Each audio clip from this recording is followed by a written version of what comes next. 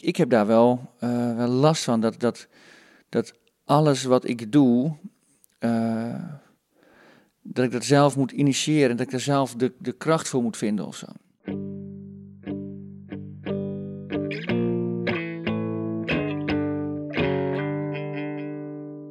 In de Putcast, de podcast over cabaretiers en hun depressie.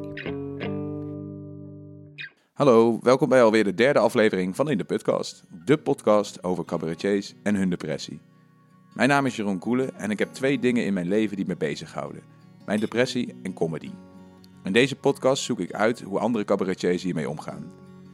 Zo hoop ik het iets beter bespreekbaar te maken.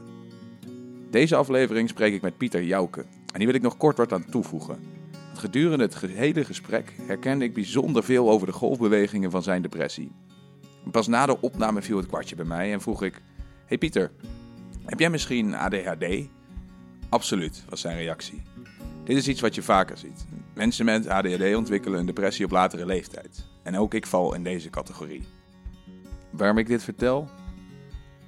Omdat een gesprek met 2 ADHD'ers soms een beetje alle kanten op kan kiezen.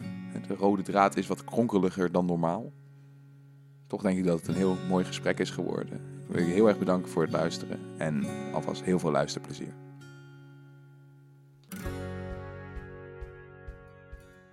Goedemiddag, dames en heren, of morgen. Goedemorgen. Goedemorgen. Ja, welkom bij In de Putcast. Ik ben vandaag in Delft. Ik ook, wat leuk. Ja. Welkom. Dat komt goed uit. En in het begin doe ik altijd even een opsomming van wat de gast al gedaan heeft, zodat ze zeker weten dat ik niet zomaar iemand heb. Ja. Dus in het geval van Pieter Jouke gaat dat over dat hij Bureau Renkema heeft omgezet. Voor de echte internetpioniers was dat voor pre-YouTube-era ook nog. Ja. En jij hebt de Staat van de Verwarring gedaan samen met Ronald Snijders, de Veel te Late Night Show. Ja. 2, 3 seizoenen geweest? 4? Ja, de 100 afleveringen. 2 seizoenen volgens mij. 100 afleveringen. En daar ben je nu ook mee door de theaters aan toeren. Ja, zeker. Ja. Ja, en dat schijnt ook geweldig te zijn. Dat is heel erg leuk, ja. Tenminste, ik vind het heel erg leuk. Ja. Het publiek ook overigens, maar ja. Dus je hebt Padoen Pats kunnen ze van kennen. Ja. Je hebt een tijd bij de Taalstaat gewerkt. Ja. Ook nog, voor de echte talenknobbels. Ja. Je hebt 3 boeken geschreven. Ja, onder andere 3 boeken, ja. Onder andere 3 boeken. Ja. Wat heb je daarnaast nog geschreven? Nou, ik heb ook nog eentje geschreven samen met een hele hoop andere lopers. Een hardloopboek nog. En nog een hardloopboek. En je hebt ook gewoon, want we kenden jou voornamelijk als cabaretier eigenlijk. Ja. Nog al 4 avondvullende theaterprogramma's, waar de laatste van net is gestopt met in de reprise gaan. Ja. Dus welkom Pieter Jouke bij In de Podcast. Mag ik nog aantekenen dat ik Bureau Renkema maakte samen met Arjen Lubach en Edo Schoonbeek? Waarvan akte? Yes. Goed. Ja, we zitten dus een keertje casual op de bank. Ja. Dat is ook wel lekker. Ik begin eigenlijk altijd gewoon met de vraag: wanneer was de eerste keer dat jij realiseerde dat er iets mis was rondom je depressie? Wow, je hakt er meteen in, zeg. Ik hak er meteen in. Ik denk dat was toen ik studeerde. Ik was derdejaars student. Ik was eigenlijk derdejaars roeier, want ik studeerde niet echt heel veel. En waar studeerde je? In Tilburg. Ik studeerde arbeid en organisatiepsychologie. Zo bleek achteraf. En na dat 3e jaar haalde ik hele goede cijfers. Misschien zal het 4 jaar geweest zijn. Haalde ik heel makkelijk heel veel goede cijfers. En ik haalde gewoon 1,5 jaar in een jaar. En ik werd er echt niet vrolijk van. En toen dacht ik... En achteraf heb ik begrepen van... Oh ja, dat was voor het eerst dat ik geen enkele reden had om me slecht te voelen en dat toch deed. Wat denk je dan op zo'n moment? Nou, ik snapte het gewoon niet zo. En ik liet het ook maar gewoon gebeuren. Ja, je kan ook niet zo heel veel doen eraan. Wat heb je toen gedaan?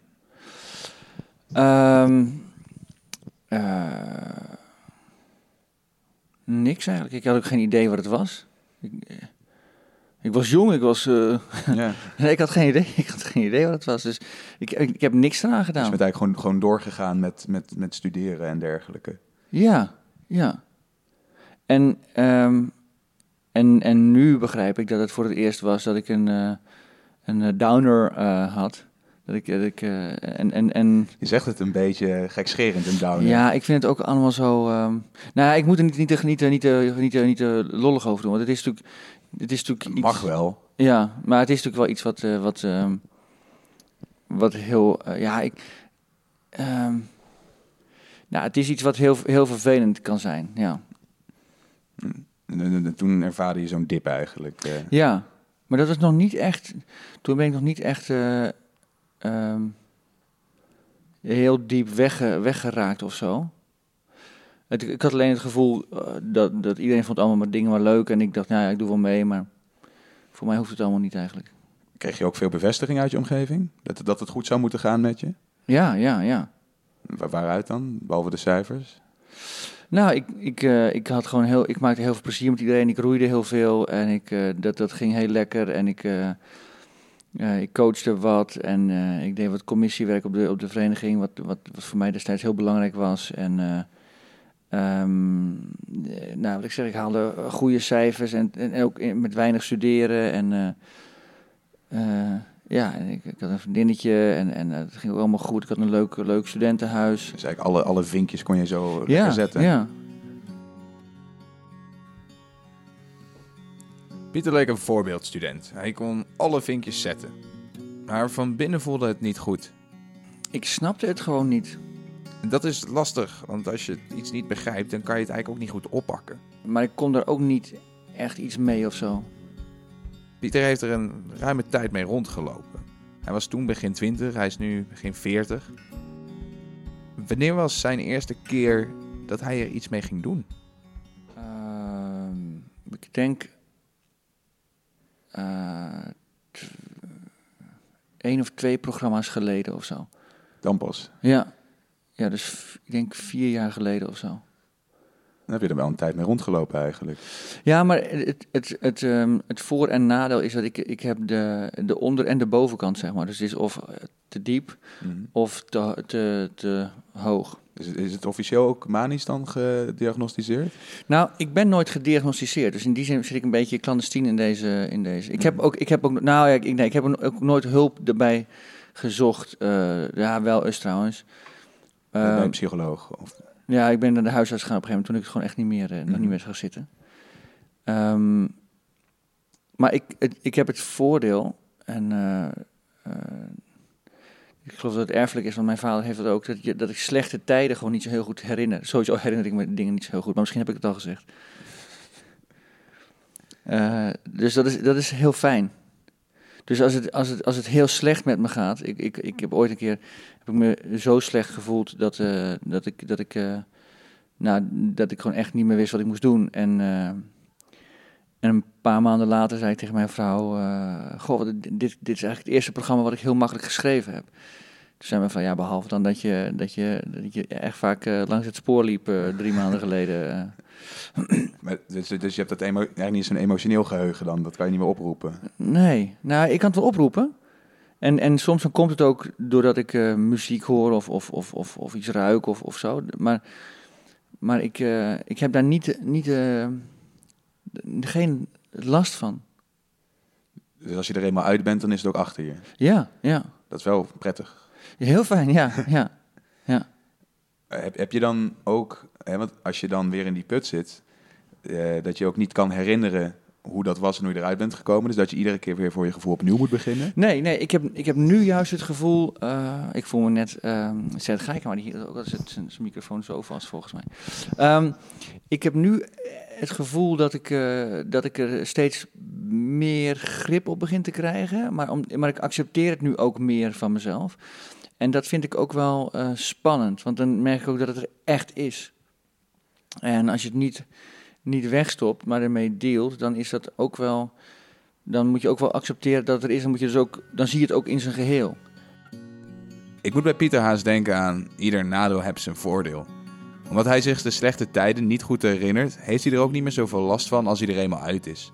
Voor hem lijkt het net alsof hij dan nooit depressief is geweest. En daarom zit het ook gewoon niet in de weg. En uit de put komen, daar lijkt hij tegenwoordig grip op te hebben. Maar wanneer was die grip minder vanzelfsprekend?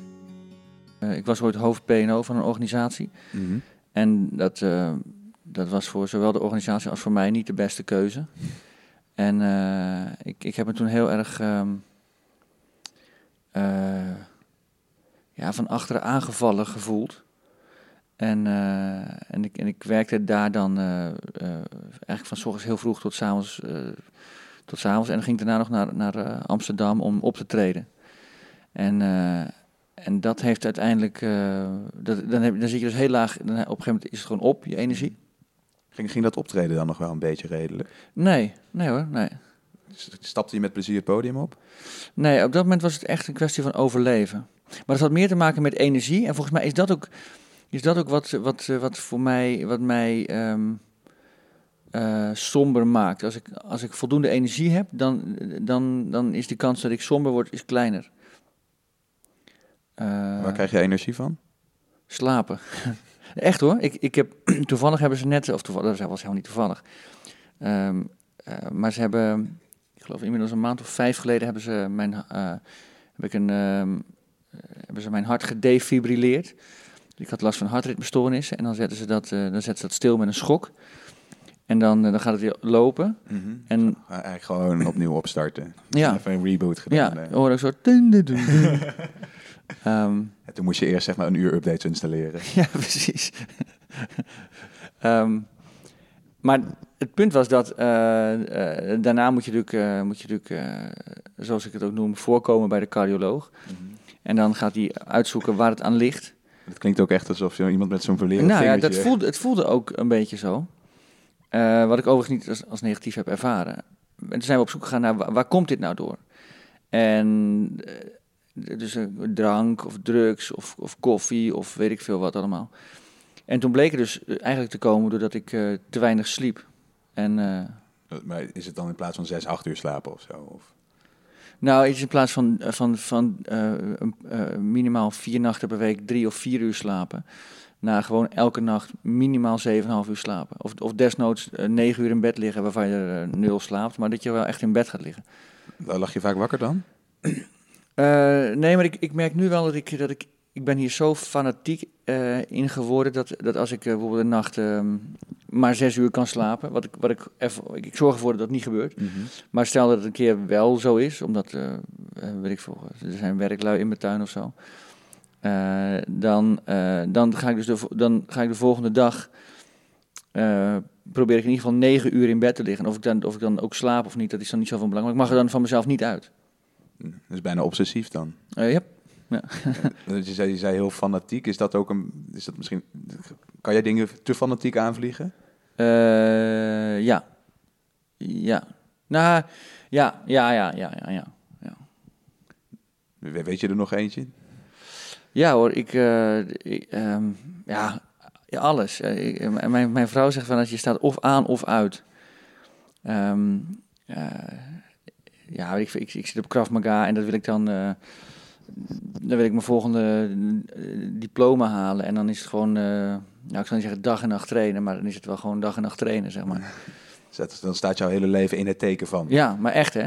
Dus dan ga ik gewoon elke avond doe ik dan... waar kan, doe ik dan 2 trainingen en de andere avond doe ik 1 training. Dan ga ik voor mezelf nog hardlopen erbij en fitnessen. En ik heb boven zo'n vechtpop staan die ik dan helemaal rood sla. Nou is die rood, dus dat is snel gedaan. En hetzelfde gaat voor het hardlopen. Als ik dan een tijdje niet gelopen heb, dan denk ik van nee, ik moet weer gaan hardlopen. Ga ik 1 keer 5 kilometer lopen. En dan denk ik, oh ja, dit is echt helemaal te gek. Dan ga ik de volgende dag 30 lopen. En dan de dag daarna weer en de dag daarna weer. En dan breek ik iets af of zo.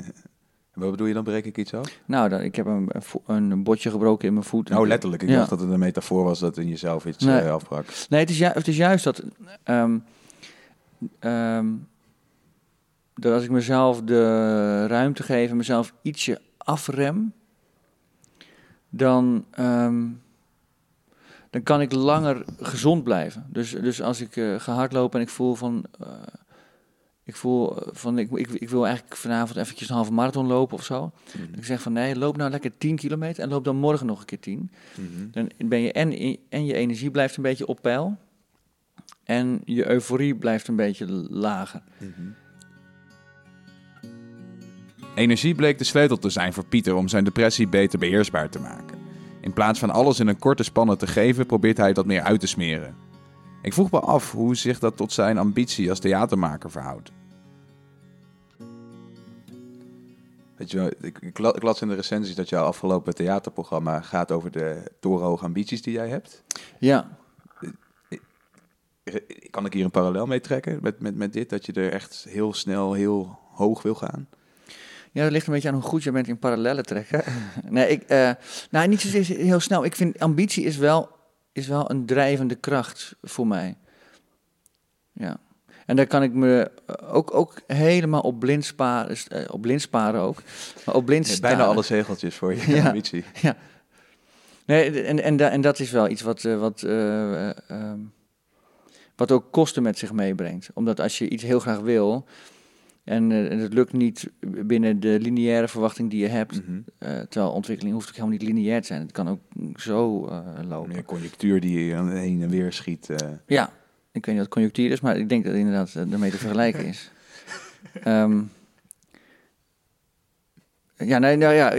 Ik denk dat als je ik moet gewoon een heel klein beetje normaal doen, zeg maar. Ik denk dat ik daar heel veel verder mee kom. Dan kan ik ook een beetje het sombere weghalen. Gewoon je energie net iets beter uitsmeren. Ja. Maar vind je het ook niet... Ik heb dat zelf heel erg, dat ik het ook heel eng vind om heel normaal te doen, omdat ik bang ben dat het saai wordt. Ja, dat herken ik wel. Niet alleen bij jou, maar ook wel bij mij. Nou ja, ik heb een vrouw die heel hard werkt. Ik heb 2 kinderen die in de puberteit zijn. Dus het wordt niet gauw saai volgens mij. Er gebeurt genoeg. Ja, en ik denk dat saai ook... Ik bedoel, de dingen waar het uiteindelijk om draait, die zijn natuurlijk saai. Ik bedoel, Wat zijn de dingen waar het om draait? Nou, ik ben vandaag 16 jaar getrouwd met mijn vrouw. Gefeliciteerd. Dankjewel. Er hangen geen slingers. Nee, er is ook niks te vieren. Nee, maar dat kan je ook zien als saai. Maar ik vind het heel tof. En laten we heel eerlijk zijn, als je een goed theaterprogramma wil schrijven, dan komt dat ook niet door veel te zuipen, maar dan komt het ook vooral door heel hard te werken en heel veel achter een papiertje te zitten en alles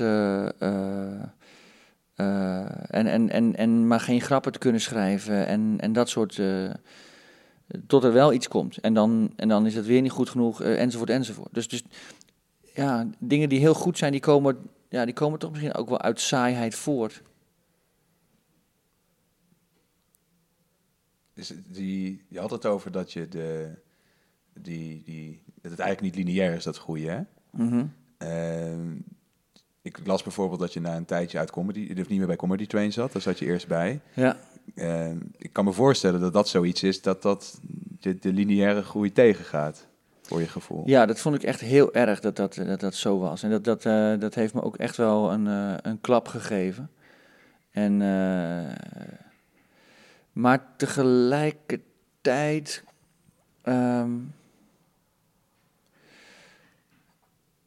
ik zal niet zeggen...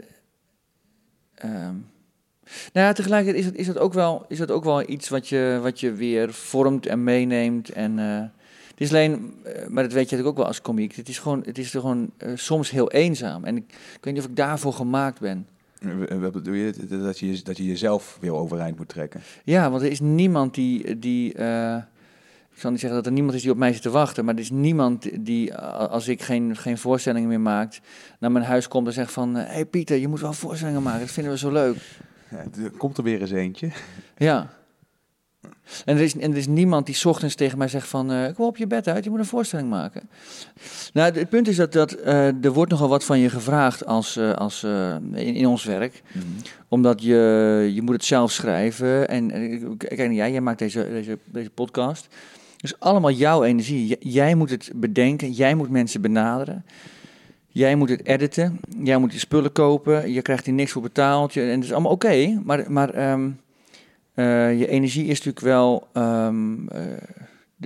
die moet je wel ergens vandaan halen. En het lukt niet altijd precies op dat moment dat het nodig is. Zeg maar. Dus je moet daar soms alle zeilen voorbij zetten. En ik heb daar wel last van, dat alles wat ik doe, dat ik dat zelf moet initiëren, dat ik er zelf de kracht voor moet vinden of zo. Ja, want zodra jij je handen eraf trekt, dan is het ook, dan staat het stil. Ja, het is weet je, hetzelfde als je gaat hardlopen en je stopt met hardlopen, dan stopt het. Terwijl als je bij een bedrijf werkt, ben je eerder aan het fietsen. Als je stopt, dan rol je nog een stuk door. Dan kan je heel makkelijk even om je heen kijken. En als het een slecht bedrijf is, een jaar om je heen kijken. Ja. Dan, voordat ze doorhebben dat er niks uit Pieter Jouke komt. Ja. Dat, Ik denk dat ik zelfs wel 2 jaar zou kunnen. gewoon een beetje gecamoufleerd te bewegen door dat bedrijf. Maar daar word je niet gelukkig van, denk ik. Nee, daar word ik ook helemaal niet gelukkig van. Dat is ook zo. Maar het is meer dat als ik dus een beetje aan het wegzakken ben, dat ik, laat ik dan zeggen, dat ik moet er eigenlijk als een soort van topsporter, en dat niet ik alleen, maar eigenlijk alle komieken of mensen die dit soort werk doen, die moeten zichzelf constant gezond en hoog in de energie houden. En dat ben ik gewoon van nature niet. Ik heb gewoon maanden dat ik gewoon, dan kan ik niet zo heel veel. En Zit het ook het schrijfproces in de weg? Ja en nee. Ik heb nu eigenlijk voor het eerst dat ik het gevoel heb dat ik, het is niet voor het eerst. Ik heb eigenlijk het gevoel dat ik weer beter mezelf onder controle heb dan vorige programma's. Waar merk je dat aan? Dat ik meer de dingen die ik geleerd heb toepas. Dus de manier waarop ik schrijf. Ik weet nog beter dat als je iets goeds wil maken, moet je daar heel veel tijd in steken. Dat is eigenlijk het enige wat je hoeft te doen. Pieter realiseert zich dat een theatercarrière hard werken is. Natuurlijk, maar als dat niet helemaal vanzelf gaat, kost dat extra veel moeite. En zo'n carrière heeft zijn ups en downs en dan moet je iedere keer weer uitkomen. En je voelt die ups en downs ook als maker. Maar in welk tijdbestek kan zo'n up omslaan in een down? Nou, ik had laatst, een half jaar geleden of zo, ik zit tegenover mijn vrouw, we zitten allebei wat te werken.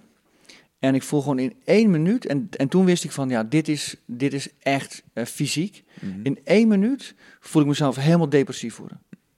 Gewoon echt, ik zat achter de computer en opeens verdrietig, melancholisch en helemaal leeg. Alsof je net een sprint hebt getrokken die te lang was. Dus ik zat echt met helemaal energieloos zat ik achter mijn computer. En ik zeg tegen mijn vrouw, ik zeg, nou, dit is bizar. Wat er nu net gebeurt, dat heb ik nog nooit gehad. Dus 1 minuut. Ja, dat is heel rap. Ja. En ik zelf heb het dan wel eens, want je hebt het over die ambitie, dat jouw drijfveer is, maar dat is ook een soort stip op de horizon van waar je naartoe zou willen, hè? Denk ik. Ja, enerzijds. Anderzijds is het ook zo dat ik moet ook beseffen dat als het altijd zo slecht blijft als het nu is, namelijk dat we af en toe op vakantie gaan, dat ik in een heel fijn huis woon, dat mijn vrouw gezond is en mijn kinderen gezond zijn, ik ben gezond en ik ga naar theater en ik maak grapjes en ik stuur een factuur en ik heb dit soort interviews en ik ontmoet allemaal leuke mensen. Als het altijd zo slecht blijft, is het wel oké ook. Dus die ondergrens, die heb ik wel redelijk vastgeklikt voor mijn gevoel. Die kan je ook meer omarmen dan. Maar ook als je gevoel somber is, kan je dan energie putten van het slechte? Nee, maar ik kan het wel. Nu, maar ik zit nu niet echt in een hele slechte periode. Nu kan ik me daaraan vasthouden en dan val ik minder diep. Maar ik heb ook wel periodes gehad dat ik me echt afvroeg, omdat we een hypotheek hebben we ook een levensverzekering. Mm-hmm. Dat ik heel goed voelde dat ik gewoon dood meer waard was dan levend. En dat ik me echt afvroeg waarom mijn vrouw nog bij mij zou blijven en dat soort dingen. Dus dan zakt ook gewoon het hele fundament van je geloof weg. Ja. Is dat in zo'n lage periode, is dan ook de ambitie het eerste wat sneuvelt? Nou, daar denk ik dan gewoon niet aan. Dus dan is het alleen maar, hoe kom ik de dag door en waarom? Waarom zou ik überhaupt de dag door proberen te komen? Ja, nou ja, dat doe ik wel. Er zit hier een hele suïcidale vlieg. Nee, natuurlijk wil ik die dag wel doorkomen, maar het voelt zo niet op dat moment. En het belangrijkste wat ik moet doen, ik weet inmiddels een beetje wat ik moet doen, en mijn vrouw die helpt me er ook bij, Ik moet eigenlijk naar buiten. Ik moet gaan wandelen of gaan hardlopen. Maar ik heb wel eens dat ik... toen die keer dat ik zo in 1 minuut naar beneden zakte, toen ben ik meteen naar boven gegaan, heb ik mijn hardloopspullen aangetrokken en ben ik gaan lopen. En daardoor is het niet lager geworden en was ik eigenlijk binnen... Ben je 160 kilometer aan één stuk Nee, want dan heb ik ook echt genoeg aan 5 kilometer. Meer energie heb ik dan ook niet. Mm-hmm. En dan, maar dan voelde ik wel van, oké, ik heb het nu echt gestopt met zakken. Dus dan kost het nog steeds 2 weken om er weer uit te komen. Mm-hmm. Maar die put die kan je in ieder geval afremmen dan hoe diep die is. Die keer kon ik het afremmen, ja. Maar ik heb ook wel eens gehad dat ik me heel slecht voelde en dat mijn vrouw en ik allebei zeiden van, ja, ik moet gaan hardlopen. En dan ben ik naar boven gegaan om me om te kleden. Daar heb ik 4 uur over gedaan. En toen... Hoe komt dat? Nou, gewoon zo lethargisch was ik. En toen zei mijn vrouw van, ja, we zouden om 2 uur zouden we bij vrienden langs gaan. Ze zei, nu gaan we weg. Ik zeg, wacht even, stel nog een half uurtje uit. Gauw mijn kleren toch aangetrokken. 20 minuten hard gelopen. En dat helpt zo enorm. Maar ik kon het gewoon niet. Dus ik kon niet eens een hardloopbroek aantrekken en een shirtje en schoenen. Dat was al te veel energie. Ja, niet eens te veel energie, maar het lukte me gewoon niet. Heb je dat nog vaker van die momenten dat je er echt tegenaan aan het hikken bent? Want zo klinkt het een beetje. Ja, dat heb ik nog wel vaker, maar ik probeer daar nu wel... en dat is volgens mij niet depressie. Ik bedoel, ik heb ook wel echt diep gezeten, maar waar ik nu zit is zeg maar in die beweging dat ik soms naar beneden ga. En ik kan dat gewoon beter afremmen voor mijn gevoel. Door te gaan hardlopen en ik schaam me hier een klein beetje voor, door motivational video's te kijken op YouTube. Ja? Ja, dat vind ik echt... Wat voor soort video's zijn het dan? Ik ken ze niet.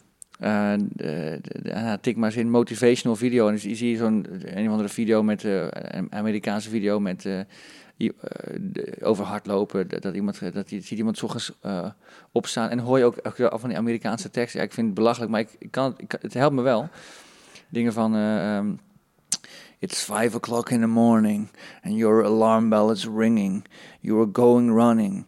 Your body tells you not to go running, but you didn't ask for its opinion, so you get out of bed. En dat werkt. Dat werkt, ja. Maar je trok ook een beetje een gezicht dat je een beetje cringy vindt. Of zo. Maar waarom vind je...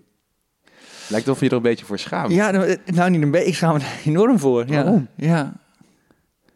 Dat is toch werk? Ja. Nou ja, nee, tuurlijk. Het is heel fijn. Het is beter dan pillen. Of wegzinken, of weet ik veel. Heb je ooit pillen geprobeerd? Nee, maar ze zijn me wel best wel vaak aangeraden al. Gelukkig nog nooit door een arts. Nee, maar... Door je omgeving dan? Of onder de brug? Nee, ik heb daar wel eens... misschien zou ik dat wel eens moeten gaan doen. Om het gewoon wat stabieler te krijgen. Maar tegelijkertijd denk ik, ja, maar het lukt nu ook. En misschien dat ik daardoor niet optimaal functioneer. Maar ik ben wel wie ik ben, zeg maar. Ik kan dat steeds beter omarmen. Dat mijn hoofd is wat het is. En daar ben ik... dat is een handicap deels die ik dan... maar dat betekent dus niet... Kijkertjes thuis. En luisteraars thuis. Dat je ze niet moet nemen. Ik bedoel, voor iedereen is het anders. Ik weet dat er psychiaters zijn die enorm zijn tegen het gebruik van medicijnen. Of niet zozeer tegen medicijnen, maar dat ze vinden dat het te vroeg gedaan wordt. Dat je beter running therapy kan gaan doen en dat soort dingen. En dat doe ik dan ook. Maar ja, ik denk dat er ook... Ik zie ook wel gevallen waarbij pillen de enige manier zijn om het te beteugelen. Ja, maar je hebt voor jezelf nu kunnen accepteren in de loop van de jaren... Pieter Jouke gaat nou eenmaal op en neer. Ja. Dan wel met hardlopen, dan wel met je emotie. Ja, dan wel met alles. Ja, en ik merk dat ik het in het theater steeds meer kan... steeds stabieler ben. Op de planken bedoel je dan? Ja. Hoe kanaliseer je dat dan? Of is het kanaliseren? Ja, het is vooral dat ik voordat ik opga nog een keer voor mezelf terughaal waarom ik dit ook alweer deed. Namelijk omdat ik het leuk vind en omdat ik een leuk verhaal heb wat ik graag wil vertellen en waar belangrijke elementen in zitten. En dat mensen die in de zaal zitten, dat die niet tegen mij zijn, maar die gewoon betaald hebben voor een leuke avond. En daar komen ze voor. Ze willen minstens hun €20 eruit lachen.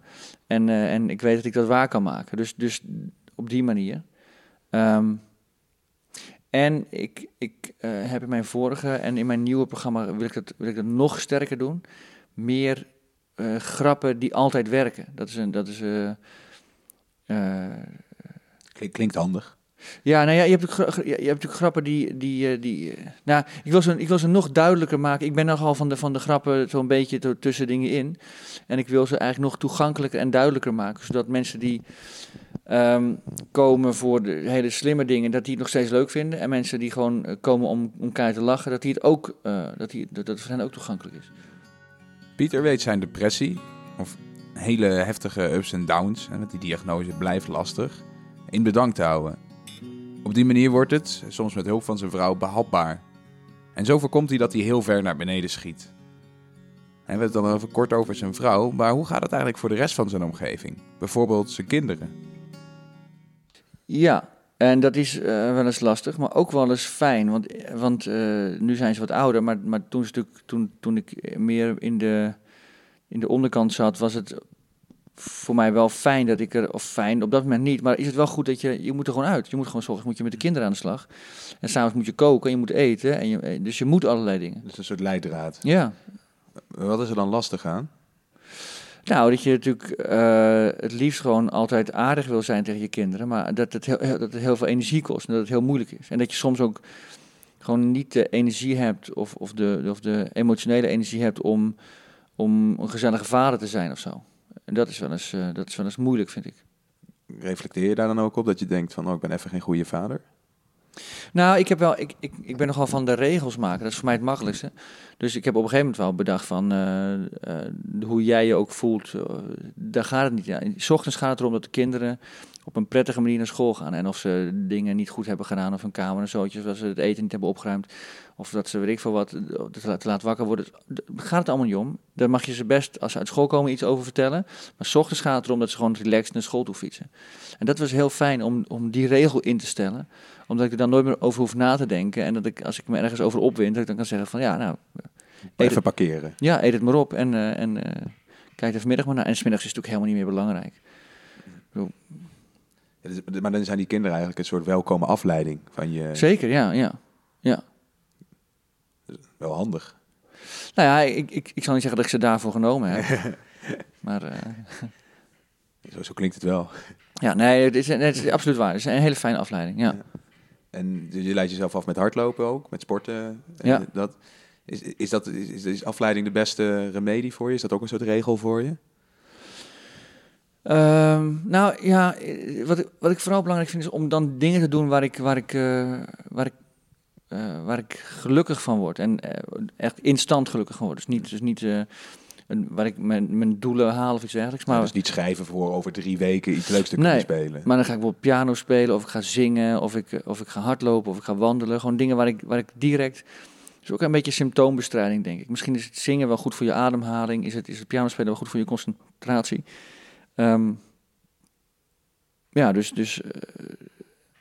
Dat is... Maar dat is vooral hoe ik me eruit hou. Als ik er eenmaal in zit, dan is het echt alle hens aan dek. En dan werken die dingen dan nog? Ja, maar dan doe ik het niet meer zo gauw. Dus dan heb ik er echt moeite mee om dat te gaan doen. Echt een kip-ei-probleem eigenlijk. Ja. Nou, en dan helpt mijn vrouw mij altijd eigenlijk. Zij is zelfs een half jaar met mij elke dag therapeutisch gaan wandelen. En dat werkte gewoon heel goed. Gewoon een soort schop onder je kont eigenlijk. Ja, een heel lief schopje onder een schopje. Ja, hij komt nou mee. Ja. Ja, Daan die had het daar ook over in de podcast die ik met hem op had genomen. Van heel vaak zeggen mensen, heel goed bedoeld wel, van ga nou wandelen. Ja. Maar dat het beste werkt om gewoon mee te nemen om te gaan wandelen. Ja. Maar dat is heel moeilijk, want het kan eigenlijk alleen maar als je dicht bij mensen staat. Want als ik een vriend heb in Rotterdam die zich slecht voelt, dan kan ik daar moeilijk elke dag heen gaan om even met hem te gaan wandelen. Dus het is echt iets wat goed is om dichtbij te hebben. Ik zou willen zeggen om dat te organiseren dichtbij je, maar dat is natuurlijk niet wat ik gedaan heb. Ik ben gewoon getrouwd en toevallig met een hele lieve vrouw. Ja, dat is wel fijn, denk ik. Ja. Er zijn 2 vragen die ik altijd stel tegen het einde van de podcast. De eerste is, wat zou jij tegen jezelf gezegd willen hebben toen die eerste keer dat jij in die dip kwam? Wauw.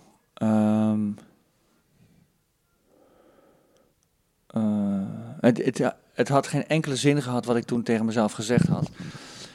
Waarom niet? Nou, omdat ik toch dan naar niemand luister. Dus dan is het echt een kwestie van doen.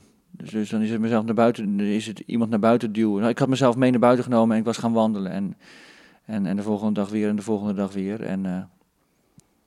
En ik was ernaast gaan lopen en ik had wel of niet gepraat, want dat maakt niet zo heel veel uit. Het gaat vooral om de activiteit buiten zijn.